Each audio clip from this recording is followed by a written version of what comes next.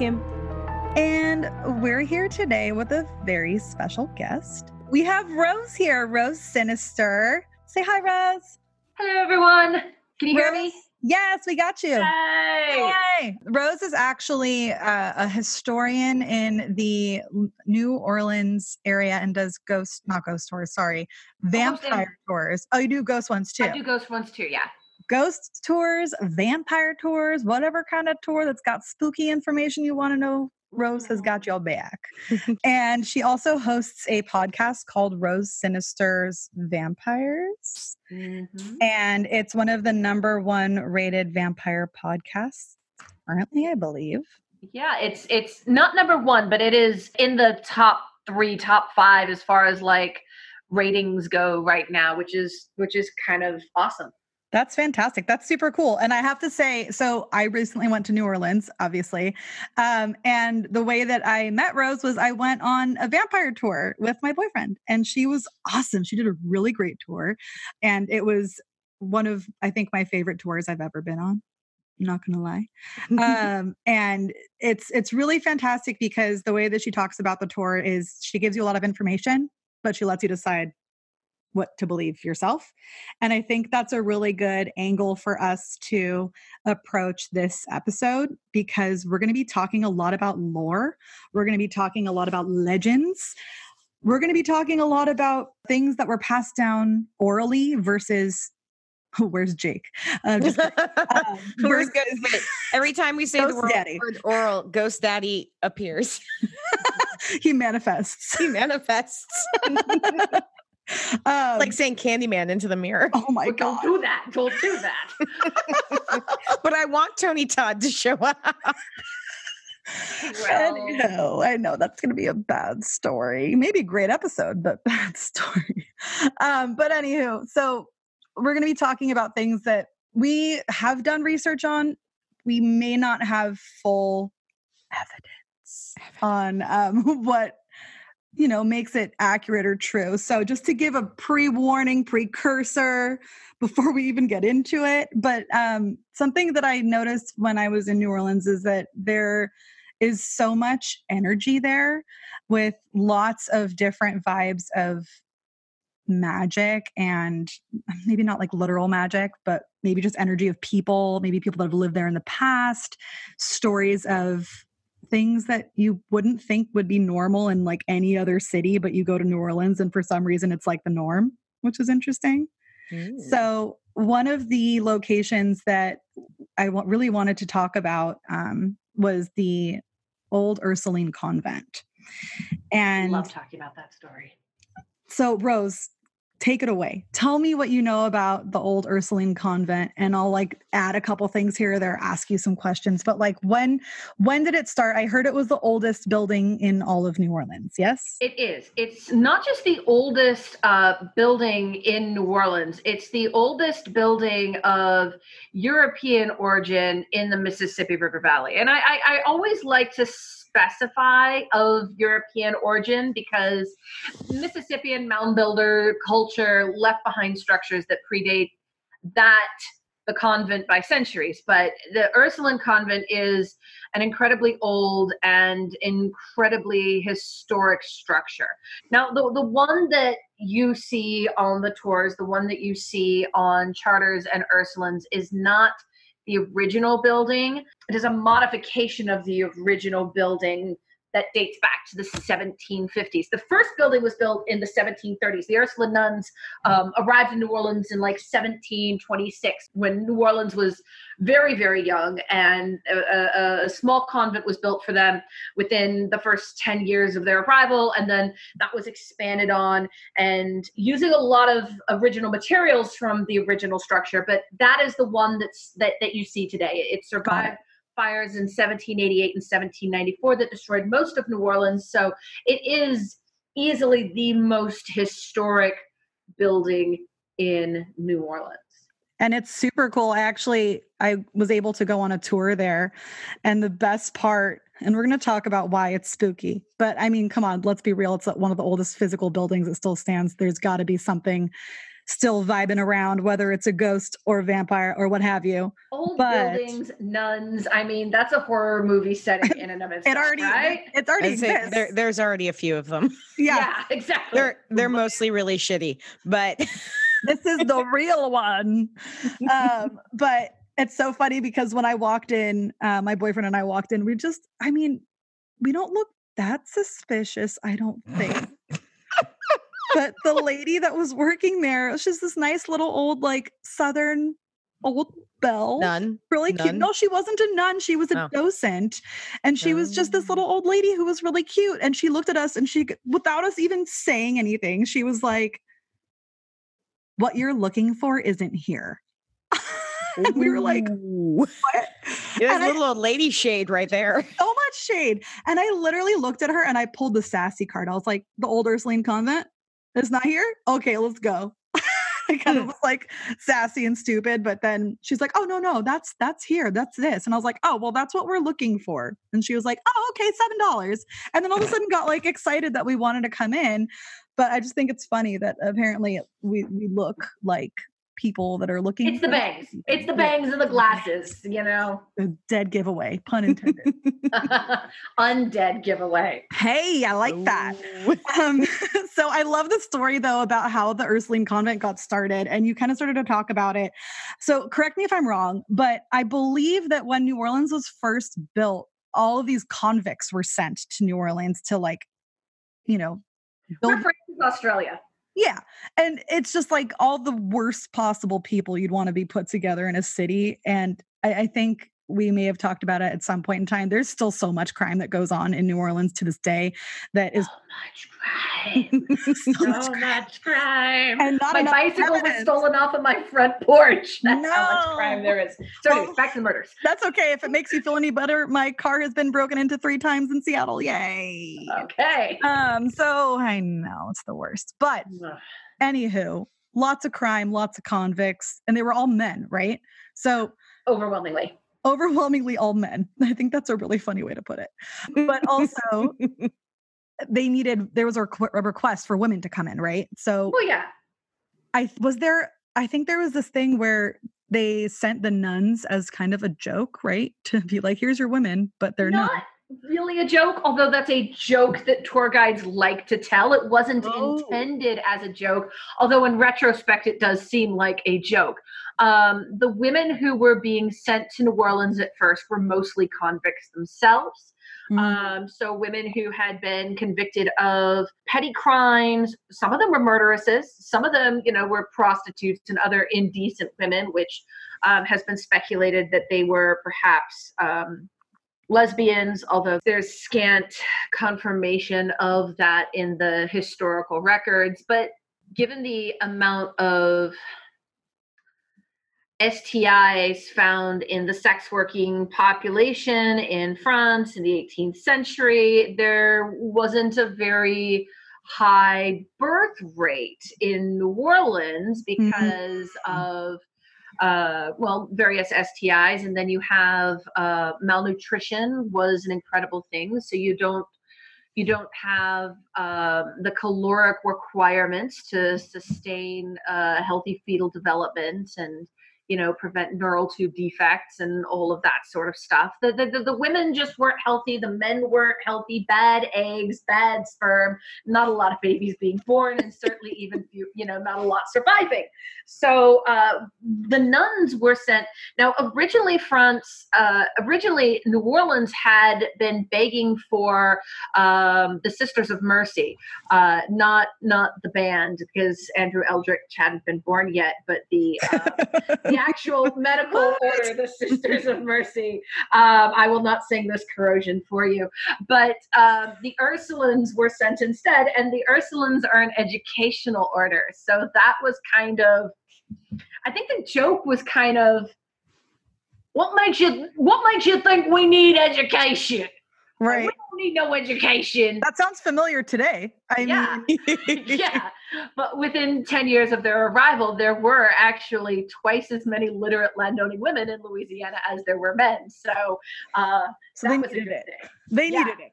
Yeah. And I heard too that like the Ursuline convent was actually like one of the the main reasons that New Orleans kind of was rebuilt multiple times. So there's a lot of respect that goes into that convent, the people that ran it, all of the above.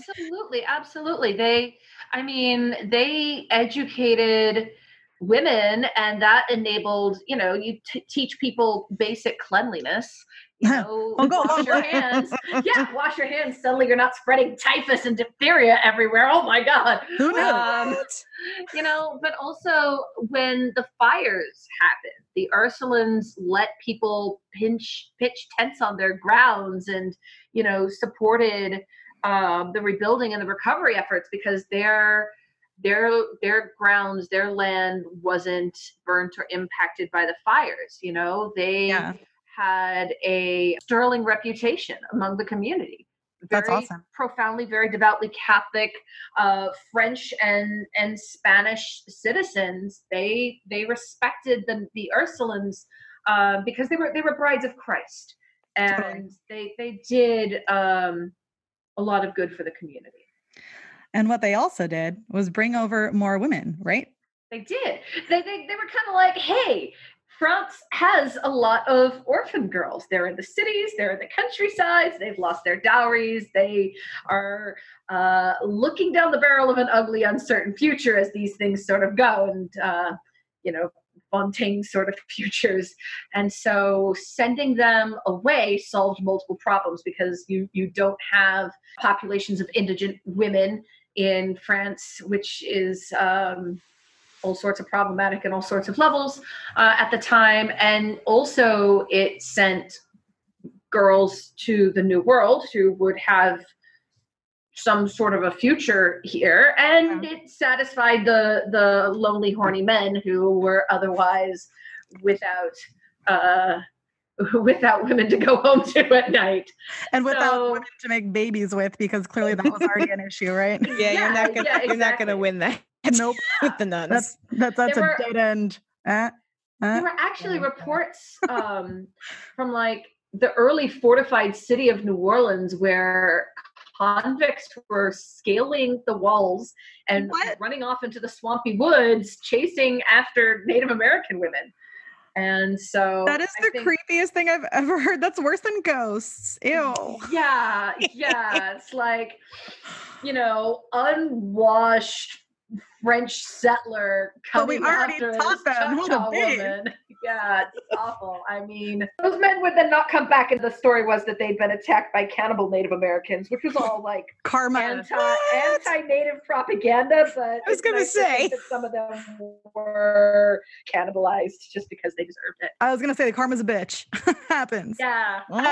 But I know when the women that came over that were considered the casquette girls, right? Mm-hmm. So let's talk about them for a second. So they were originally called the fil à la cassette. Okay, I'm like not pronouncing things right. I can't do French. So I can only pronounce French like a New Orleanian. So any francophones out there, my apologies. Hey man, you got the LA Valley girl coming out on this side, and then Kim is just like, whatever, it's fine. It's whatever mood I'm in at any given moment.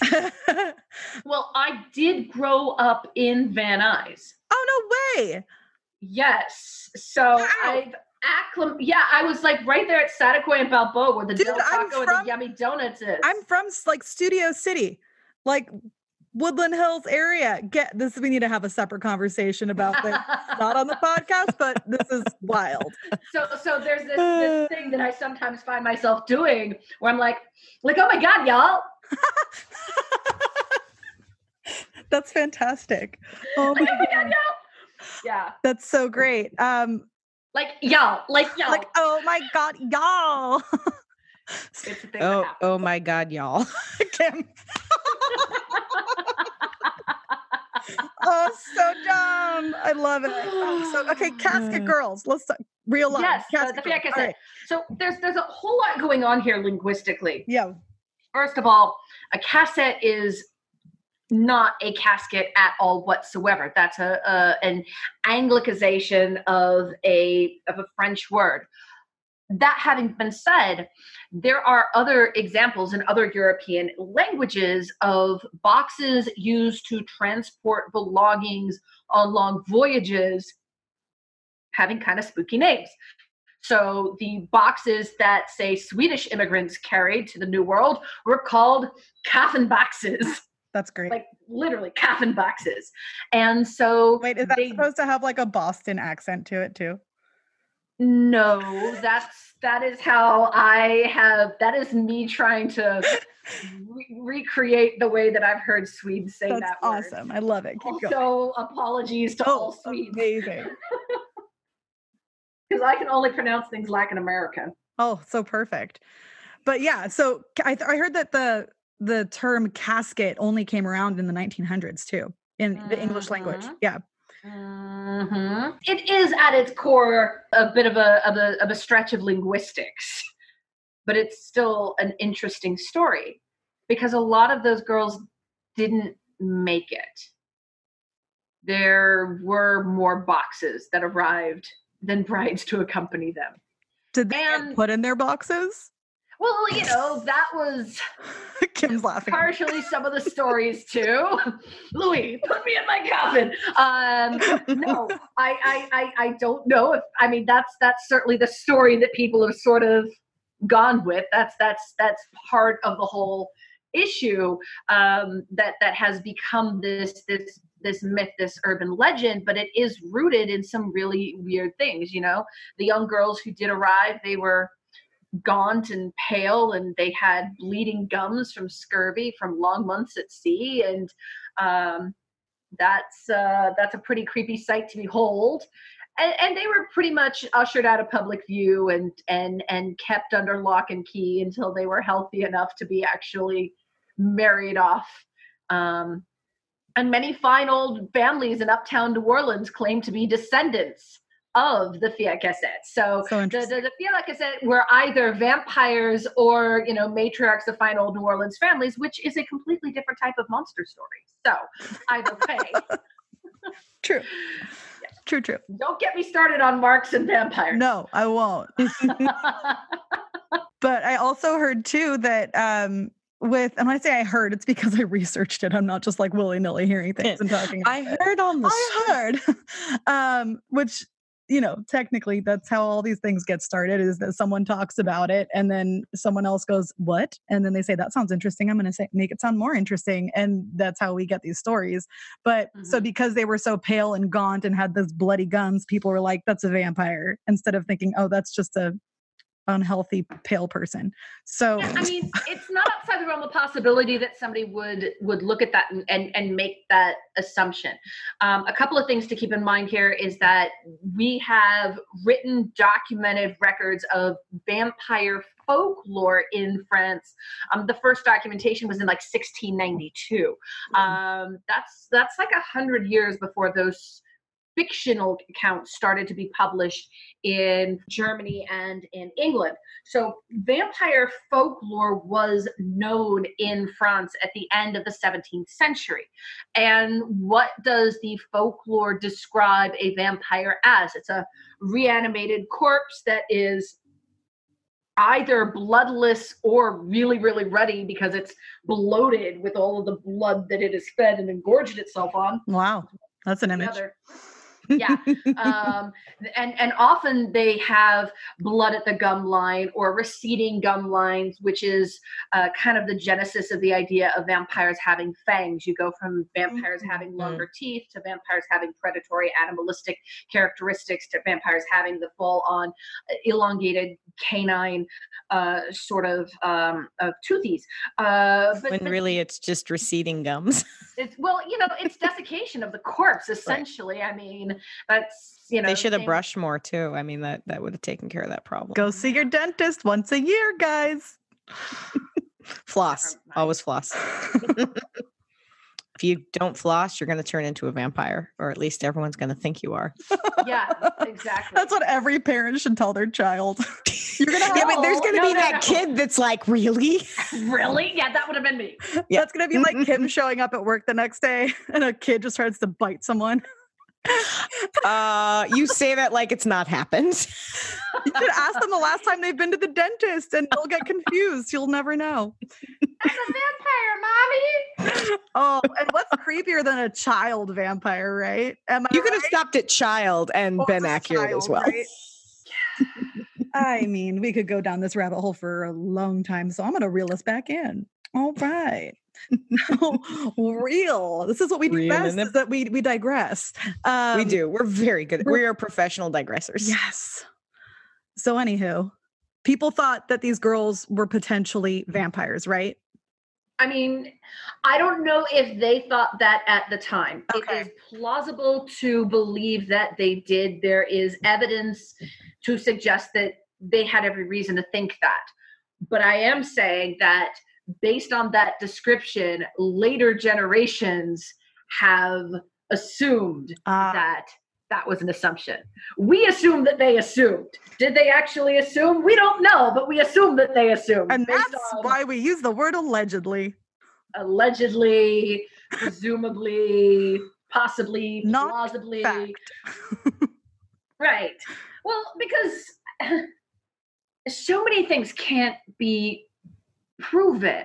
Right. And absence of evidence isn't evidence of absence. You know, I can't prove that I had a Trader Joe's pizza for lunch last Friday. I mean, I assure you that I did, but you will not find evidence of that in my house. Fair. Or But in my vampires. digestive tract. But vampires, yeah. I mean, so why not? Why not? I mean, it's a great story. So, it's a fantastic story. And we all love a good story, and that's why we're even talking about it. But wasn't there also a theory that, were there 3 girls, or was it just, I know that's like a whole bunch there are of stories. So many variations to this story. I heard so many variations that there were like 3 girls that came over with huge trunks that didn't have any, or the pause before trunks was that just had priceless. huge trunks. Tracks of land. Huge, very heavy trunks. And so people thought, Kim, stop it. They had tradunkadunks. Where's Jake? Oh my God, I'm so sad that you can't meet Jake. Jake is like our favorite producer extraordinaire, and also we call him Ghost Daddy. He's the best. And he takes jokes to the next level, and he would have taken this and run with it for like an hour. So we'll let Jake do that later. But anyway, they had huge trunks that were very heavy. There we go. No pauses. And apparently they stored all the trunks on the 3rd floor of the Ursuline convent, which was the like attic, right? Right. I mean, that's just miscellaneous storage, right, which is so hot up there that it's really not useful for anything else. Certainly not conducive to, healthy human life. For sure. But then they would be kept up there for a like logical perspective, because there's nowhere else to put them, and put them up there until you need them. And then once you need them, you go up and get them and you leave, right? So they were supposed to be like dowries, some people say, is that they were sent over with a dowry. So when they get married, that's what they take with them. Yeah, pots, pans, knives, needles, thread, everything they'd need as a bride in the colonial New World. I mean, practical necessities. Totally.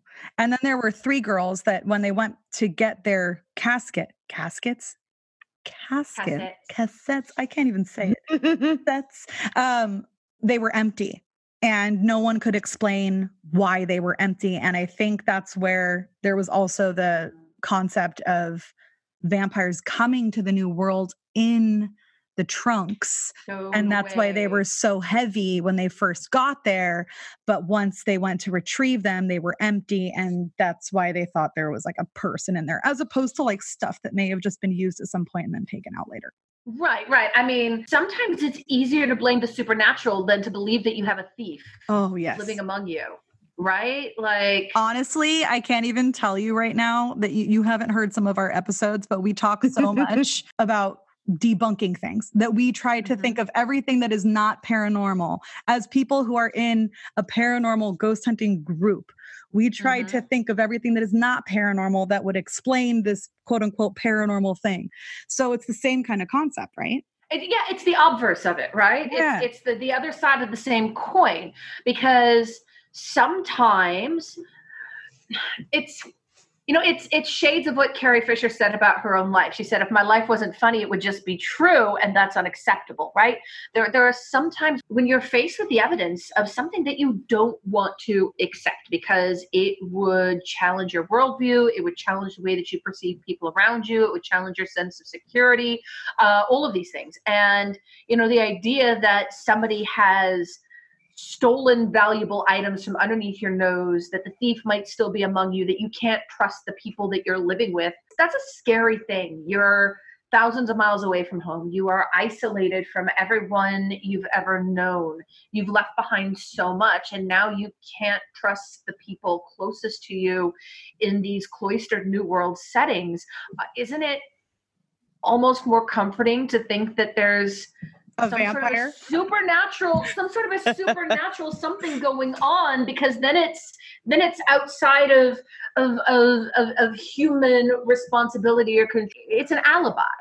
And I think that sometimes those are comforting to people, even if they seem like scary, right? Totally. Well, and also back in the day, like having lore like this or legends like this were common. So that was like a really great way to explain something is something that can't be explained. And, right. When you examine like the Louisiana Rougarou legends, there's an almost endless amount of variation to the Rougarou legends, which is a combination of the French loup-garou werewolf shape-shifting stories. Oh, I've heard about that. The Choctaw Rougarou, which was pronounced similar, spelt differently, and was more of a cannibal sort of a creature. It's the dudes that were really horny that went after the Native Americans, and then that's what happened. They got the Rougarou.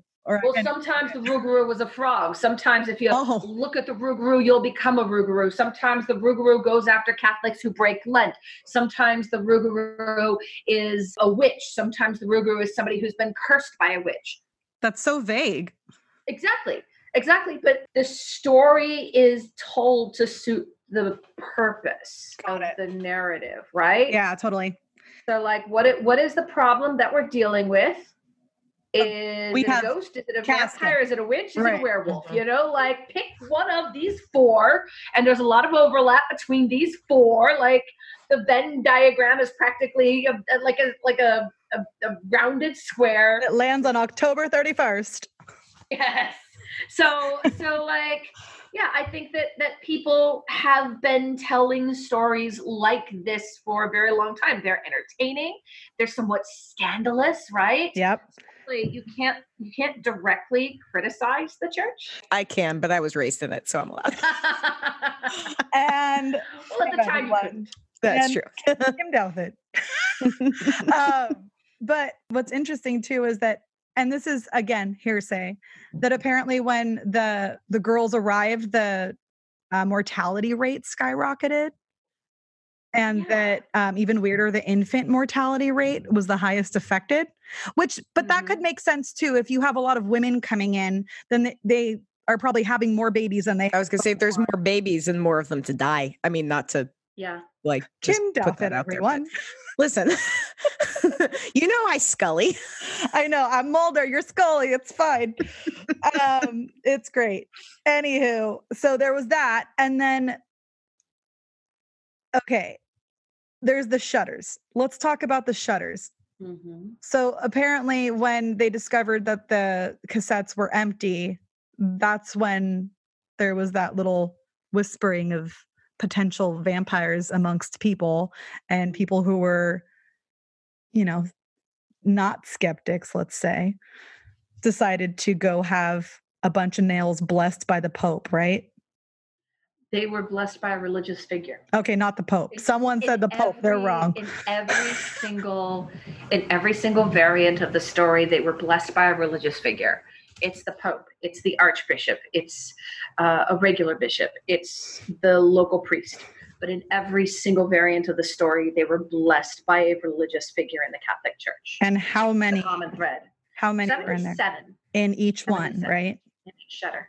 So 77 blessed nails nailed each shutter in the windows of the attic shut, so that whatever from the outside. So whatever was on the inside couldn't get out, because they believe that there may have been something paranormal, which is cause for concern for anyone else. And I would imagine that like the second there's action that's put into a story that is a story, but now all of a sudden someone's doing something to make it actually validated, makes it more concerning. So then it probably instigated more concern amongst the people who didn't believe anything to begin with. Right. Right. So the shutters are probably one of the weirdest parts of the story because they are sealed shut from the outside.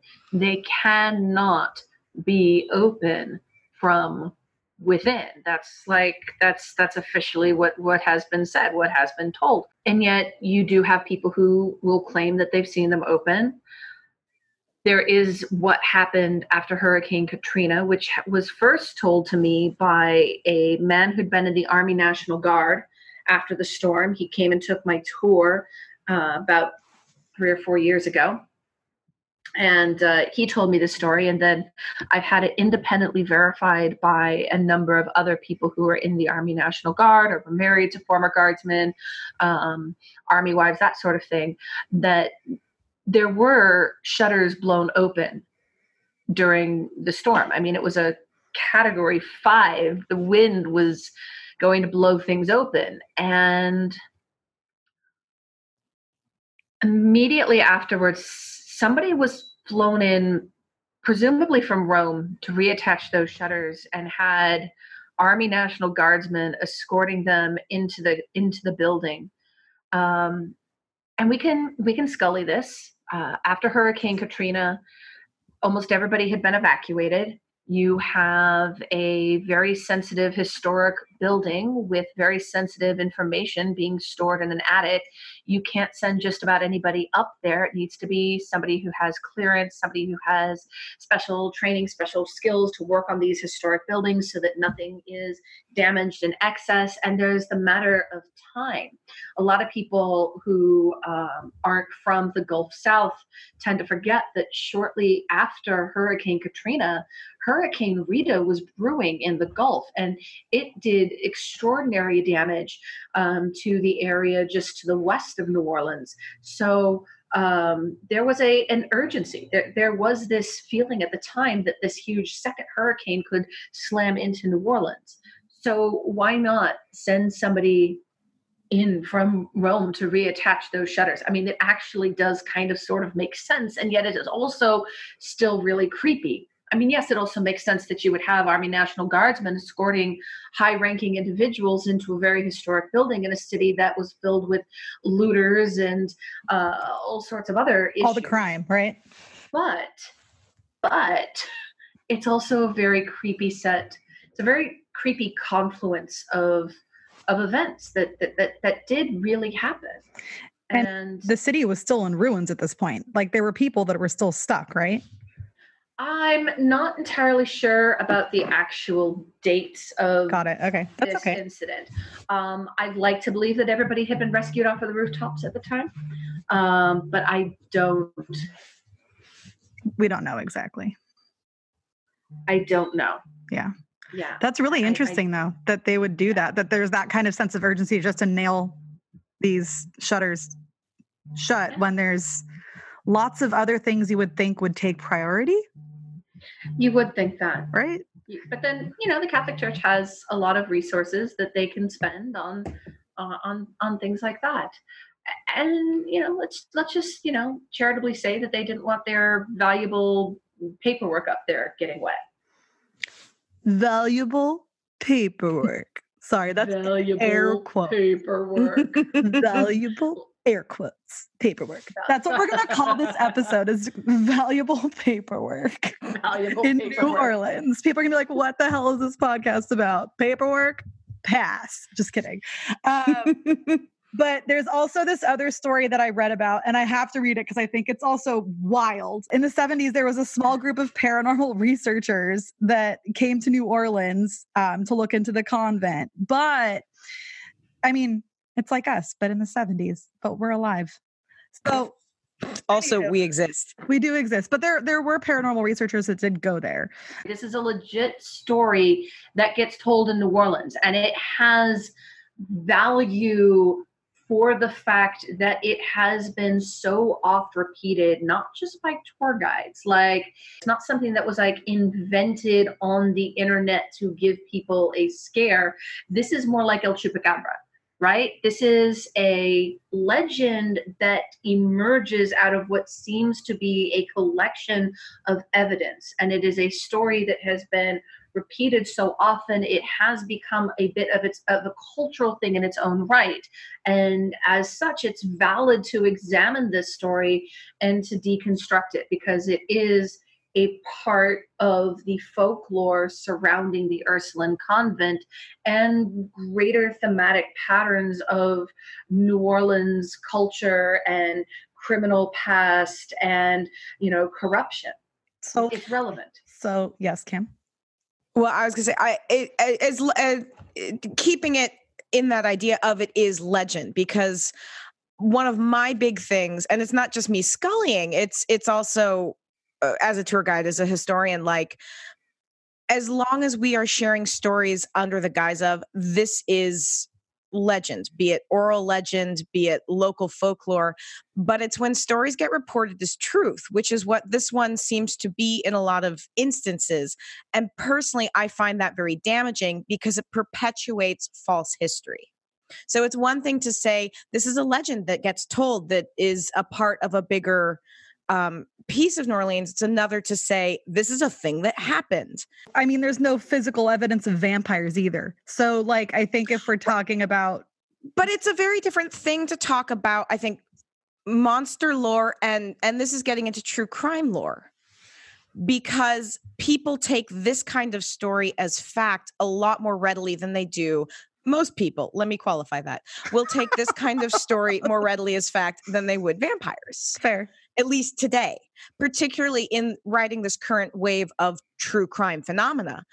And I see this happen in isolated cases as well as attached to famous killers, this misrepresentation of things they did or did not do. And it perpetuates a whole other thing that we try to battle against, which is, again, the sharing and continuous sharing of misinformation as fact and legend as fact. So for me, let's contextualize this, because the incident in question happened in 1978. And in the late 70s, there was a massive interest in the paranormal, in spiritualism, in the occult, in seances, in EVP. You did have a number of dedicated occultist ghost hunters going out and going into old buildings and making recordings of various phenomena. The late 1970s is when movies like The Shining and The Exorcist were,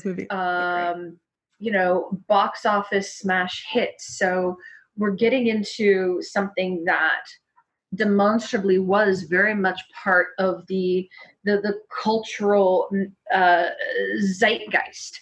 And then the Beauregard Cailles House, which is the structure that is immediately opposite the old Ursuline convent, is a very much renowned to be haunted structure in and of itself. It has a number of ghost stories associated with, from the ghost of General P.T.G. Beauregard, who lived there after the American Civil War. There's a ghost cat, there's a ghost dog, there's a ghost donkey, there's a mafia massacre that allegedly took place there 100 years ago. So that is a thing. The late 1970s and paranormal investigators looking at haunted buildings in New Orleans, I can 100% guarantee you that was an ongoing trend at the time. Very, very much. And then you have murders with strange details about them that only pop up in the newspapers, for instance, maybe a few paragraphs underneath a byline, and then it's gone. And before the internet, when stories of a strange nature got shared much more readily, you don't find a lot of documentation for things unless there was a huge amount of media follow-up. There are times when strange things happen and they don't get a lot of documentation. So I mean, I think that the culture of the time that this story comes from is also important to take into account. There were so many murders happening in New Orleans in the 70s and 80s and the 90s that Now, all the time. no. More What I'm back then? telling you is like it was even more Wow. than it is now. And, some really high profile crimes happened in the French Quarter in the 80s and 90s that, have largely been forgotten now simply because they've been replaced by other high profile crimes and instances. Hold on though, because we all know what we're talking about. Our listeners don't know what the hell we're talking about. That we've all digressed, and we're all coming back to the point I was making is Yes. that I've been doing low-key research while I've been talking about this story specifically because I am always interested in again fancy murders that may or may not have happened.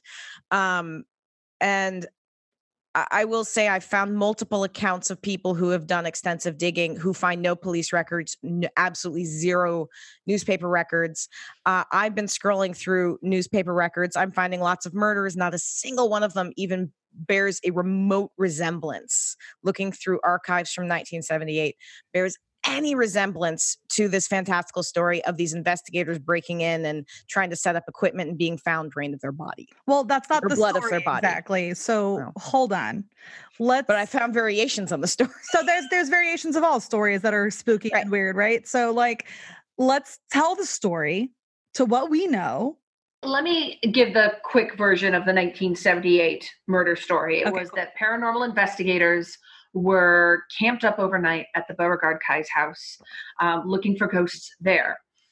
While they were investigating the hauntings at that location, they heard this strange story of the Ursuline convent. They heard about the shutters that are never open, except maybe late at night they might be, and wanting to see if they could find any weight to this urban legend. Two young people set up cameras on the front porch of the Beauregard Kai's house, which faces the Ursuline convent. They had an unobstructed view of the dormer window shutters. The camera and the film were never retrieved. The investigators were missing for a while. There was grave concern among their fellows. And then just after sunrise, the bodies showed up on the steps to the St. Mary's Chapel, which juts out from the old Ursuline convent at an L shape. It was a later addition to the property. There weren't any injuries on them. They were kneeling in prayer. They'd been posed that way. They had no defense wounds. They hadn't fought back. But there's this very deep, very strange 3-inch gash between their shoulder blades. And from this, or by some other unknown mechanism, impossible amounts of blood were missing from their bodies. And there wasn't, buckets of blood at the crime scene, raising the question, where did the blood go? And it's a fascinating story. It's a story that emerged from a certain time and a certain place that, resonates across time now. One of the things that I think is very interesting about that story is that it takes place right around the time when Frank Minyard was brand new at the coroner's office in New Orleans, was the longest serving elected official in U.S. history. It's an elected position in New Orleans. He no longer serves. But basically, he was a doctor who was trained as a gynecologist. He didn't have a lot of experience in pathology. Even if you could find, massive police reports about this, and even if this was something that was well documented, the spookiest element of the story, the fact that, couldn't figure out where the blood had gone, is also easily written off or explained by the fact that the coroner's office didn't have a lot of experience in this sort of thing, and probably had a backlog of bodies and was just making the most cursory notes that were misinterpreted by people after the fact. And I mean, the fact that there isn't documentation surrounding the story is a black mark against it. But I can't tell you how many times I have in the course of my own research found just a blurb of a story that's never been followed up on again. So I have a Google alert. Yeah, I have a Google alert set up for vampire stories to come up in the news. And the Santa Clarita Valley Ledger, in the late 1960s, late 1970s, California Highway Patrol officers pulled over this van that was driving with a broken headlight through Santa Clarita Valley. And the driver did not stop. So there was a brief chase. Then the van kind of swerved into a ditch, and the driver got out and tried running away, and he was caught. And they opened up the back of the van, and there's this rug rolled up in the back, and it smells foul. And they unroll the rug, and there's the body of a 16-year-old runaway who had been cannibalized, and her blood had been consumed by the killer, who was now in police custody. The headline was the vampire van cannibal killer. No follow-ups on that at all in any newspaper ever.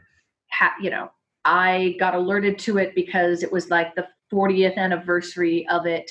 And the Santa Clarita Valley Ledger was reprinting something that had been published 40 years prior, but it didn't have any follow-up to that at all about the trial, what happened to the perpetrator, or anything like that.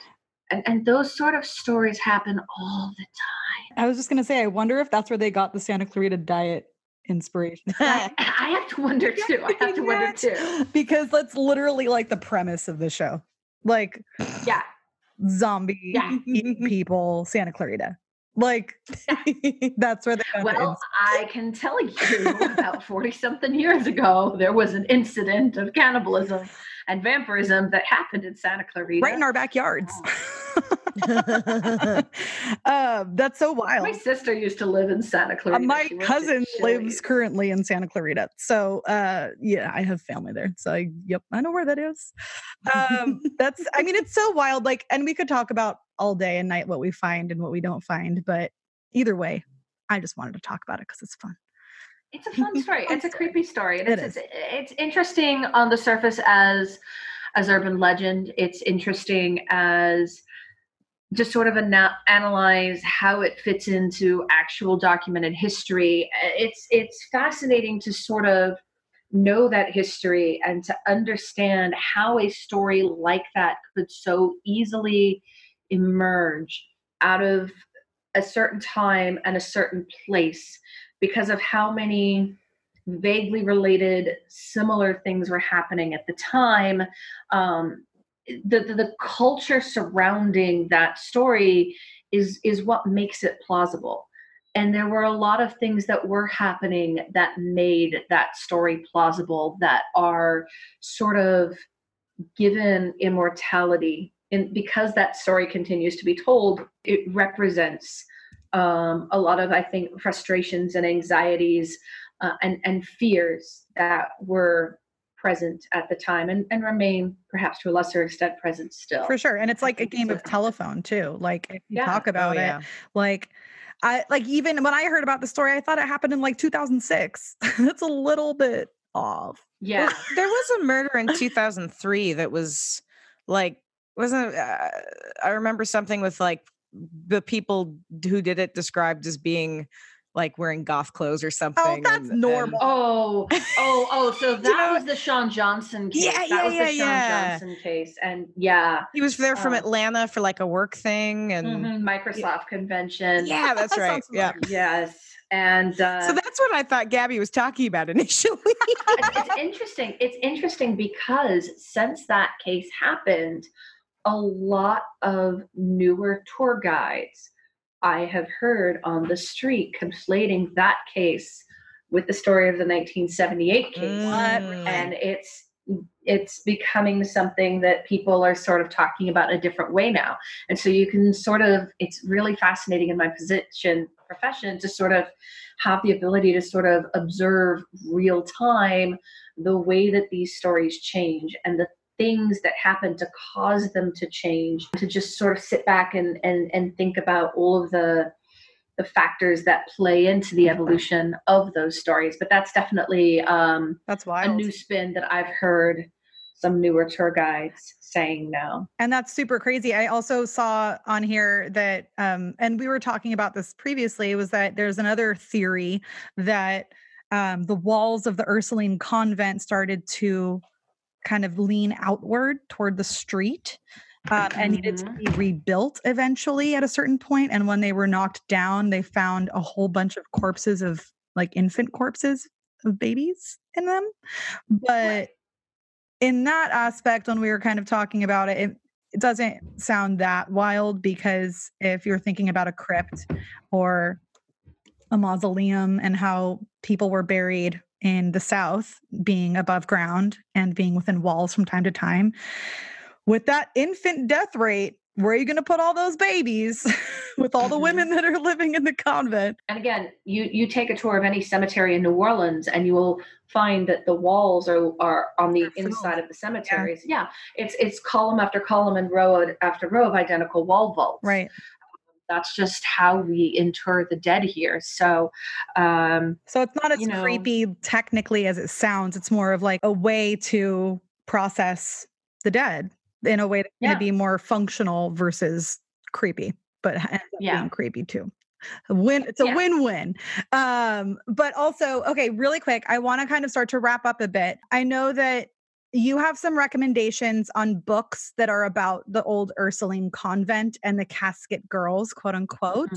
So first of all, Kalila Smith of Haunted History Tours wrote a book called Vampires, Ghosts, and Voodoo, which is about various New Orleans and Louisiana folklore and urban legends. And it has a pretty exhaustive bibliography in the back, which is a useful resource as well, which leads me to recommend it. There's also Marita Voywood Crandall, who owns Boutique de Vampire and the Vampire Speakeasy. Oh, I went there. Potions in New Orleans. She wrote a book called New Orleans Vampires, History and Fiction. Goes into a little more depth about sort of the reality of what happened to the Ursulines crossing the Atlantic, the actual origins of the Fiaquesset and all of that.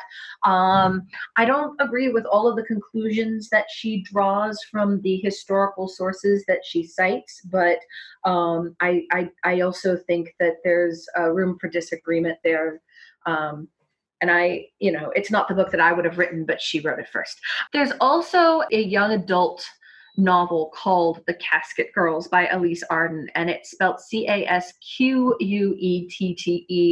in that sort of phony French style that's very popular in New Orleans now, post-Katrina, reclaiming heritage sort of thing. But it is a fictionalized young adult account of the Casket Girls, vampires, and Hurricane Katrina.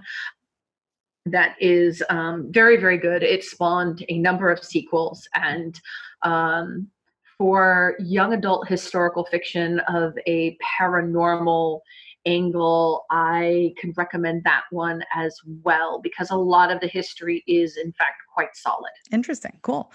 As far as ghost stories, the only things that I've heard about the Ursuline convent, as you guys know, nobody would tell me anything paranormal when I was there. They didn't want to even talk to me when I was there. But apparently there have been tours that have happened when they walk by, because when you do a ghost tour or a vampire tour, you walk by at nighttime usually. I mean, they have daytime ones too, but at nighttime they were walking by the convent. The place closes at 3:00. So there's no one there at 9 or 10 o'clock. And they heard kids playing in the garden area in the front of the convent, and there was no one there at all. It's probably a residual haunting. And if there's that many kids in the walls, or were at some point, it wouldn't be surprising if you can hear them playing, right? And then there's also better playing than screaming. Hey, true. Maybe they're dead screaming playing, because kids play. That's not terrifying at all. Not I'm at not all. Terrified. None of us are. We're all Come smiling. play with me. Oh no. And then there's also ghost nuns, which is also terrifying and wonderful. So I had an encounter with a ghost nun. You had an encounter with a ghost nun? In the Garden District. There was this old hostel / guest house called the St. Vincent Guest House, and on the 3rd floor, I was told there's this nun who does her rounds, because the building was constructed in 1862 as an orphanage for children who were left parentless by the yellow fever epidemics. Oh my God. And I did not know that when I booked my rooms. But I was lying in bed one night and I felt like I was being tucked in, but like my boyfriend at the time was in the bathroom still brushing his teeth. So I thought that was weird. And I told this to the woman at the front desk the next morning. She's like, oh, sister so-and-so, she does her rounds between midnight and 12:30. And she told me if you're out in the hallway at that time, she'll slap you on the butt. Oh my God. She gives you a potchki. But she finds you in bed, but still awake. She tucks you in. But what if you're in bed? I want to go to get my butt slapped. I know Kim's going to be like pulling her dress up and be like, get it. Give me a little potchki. I want it. Okay. Really super quick before we wrap this up. I'm so glad that you brought up the Boutique du Vampire. I went there as well. My boyfriend and I were vampires for Halloween and we got teeth from there and it was bomb. It was so good. Oh yeah. Maven does good teeth. It was so great. Well, we had the teeth that you make at home because I didn't want to spend like $300 a pop. Oh, okay. For Halloween, but where's your commitment, Gabby? I should have worn my teeth for the podcast for you guys. So you could talk like this. Oh my gosh. It actually, so my recommendation that has come to me from professional fangsmiths is actually get the double set so that you cover your canines and your bilateral incisors, because it gives the tongue more room to like spread around and you have less of a list. Yeah, I sound like a 12 grade. I can't talk. And that's without the teeth. I sound like a 12-year-old with a retainer when I was wearing them. I sound like a nerdy vampire. Like it's puberty time. Yep, it was fantastic. But we also got the password to go into the Vampire Speakeasy. So if you want to check out the Vampire Speakeasy, you have to go to the Boutique du Vampire and talk to someone. Or take my vampire tour. Or go see Rose and take her vampire tour. And it's super cool. It's literally like you have to have a password to even get in. You have to give them a couple dollars here or there. And then it's a really sweet upstairs, like old apartment home. A loft, and they have all kinds of absinthe, and they have red absinthe there as well as green absinthe. The red absinthe is dyed red with Louisiana hibiscus flowers. That's so cool. Terrence got it. It was really cool. But if you ever go to New Orleans, you've got to check it out. They're really fantastic. Go see Rose. Rose, thank you so much for being on our podcast. Thank you so much for having me. I really had a lot of fun tonight. It was great to see you again. Yeah. And thanks for bringing me on. Of course. All right. Well, for those of you that are curious about our podcast and want to check out more, please check out our website at that's 3 W's, .ghoulishtendencies.com. If you want to check out our Instagram, it is Ghoulish Tendencies Podcast on Instagram. It's all one word. And we will have new and improved things for you as the podcast continues its journey. If you have any stories or any suggestions of topics that you want us to talk about, please message us on Instagram or even just send us an email on our website. We also are on Spotify currently, which is very exciting. You can also listen to us on our website. There's a variety of options of how to listen. And we are going to be submitting to Apple Podcasts shortly. So if we're not on there yet, stay tuned. And having said that, stay